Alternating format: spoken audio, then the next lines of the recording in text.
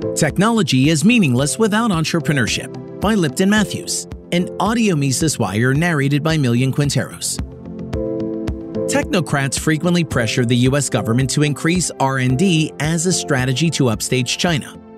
The assumption is that the public R&D will lead to innovation and economic growth, because research generates the science that spurs innovation. Yet the formula is mistaken, for history has shown that science often lags technology.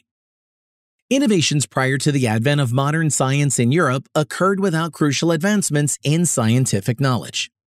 But this does not discount the relevance of science, since, according to economic historian Joel Merker, the Industrial Revolution in Europe did not phase out like earlier episodes of industrial progress, because Europe had developed an epistemic base to fuel scientific and technical advancements. Technology can be developed without science. However, advancements in science propel technological growth. Such findings help guide modern approaches to innovation by showing that it is not initiated by state-sponsored science or even scientists. Innovation is driven by market demands, so they are created by entrepreneurs or workers in the private sector responding to consumer demands. Economist Nathan Rosenberg, in his article, "Does Science Shape Economic Progress, or is it the other way around?"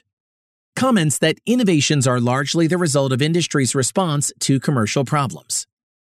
Similarly, a study by B. Zarina Khan assessing the profiles of inventors during the British Industrial Revolution contends that scientists were not highly represented as great inventors. Cormac O'Grada, in a review essay, remarks that human capital was essential to the Industrial Revolution, but it consisted of the skills and dexterity of craftsmen and artisans. Innovations are tested by the market before they can become viable, and workers play an essential role in testing and refining new products to make them market-ready. However, governments fail to appreciate that innovation has to serve the market rather than political ends. Usually, the political directorate is inspired to fund socially prominent rather than economically useful ideas. For instance, across the globe, governments are drafting policies to encourage people to purchase electronic vehicles. But doing so is irrelevant because if electronic vehicles are useful, then people will buy them without encouragement. Another objection to government-sponsored innovation is that the state is not a profit-driven entity.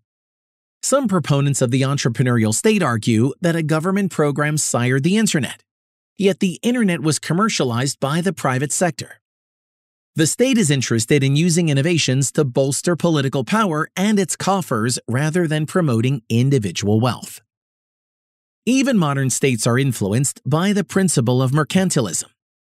Power is the ultimate objective of the state, and this quest for power puts the state in conflict with entrepreneurs. Hence, whenever innovations emerge, the first response of the state is to consider regulations.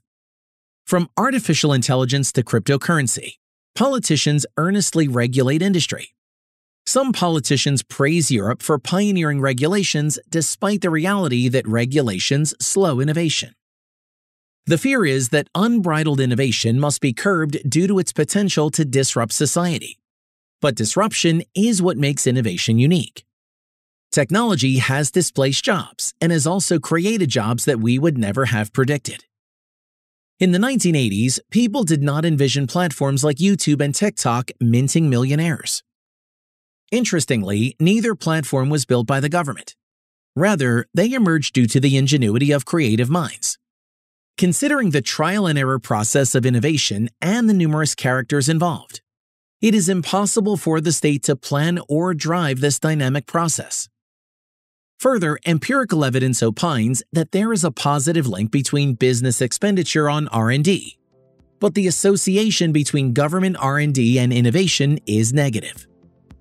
History should teach the state that innovation is more likely when government technocrats are not involved in the process. The best option for the U.S. government to promote innovation is for it to stay out of the picture. For more content like this, visit Mises.org.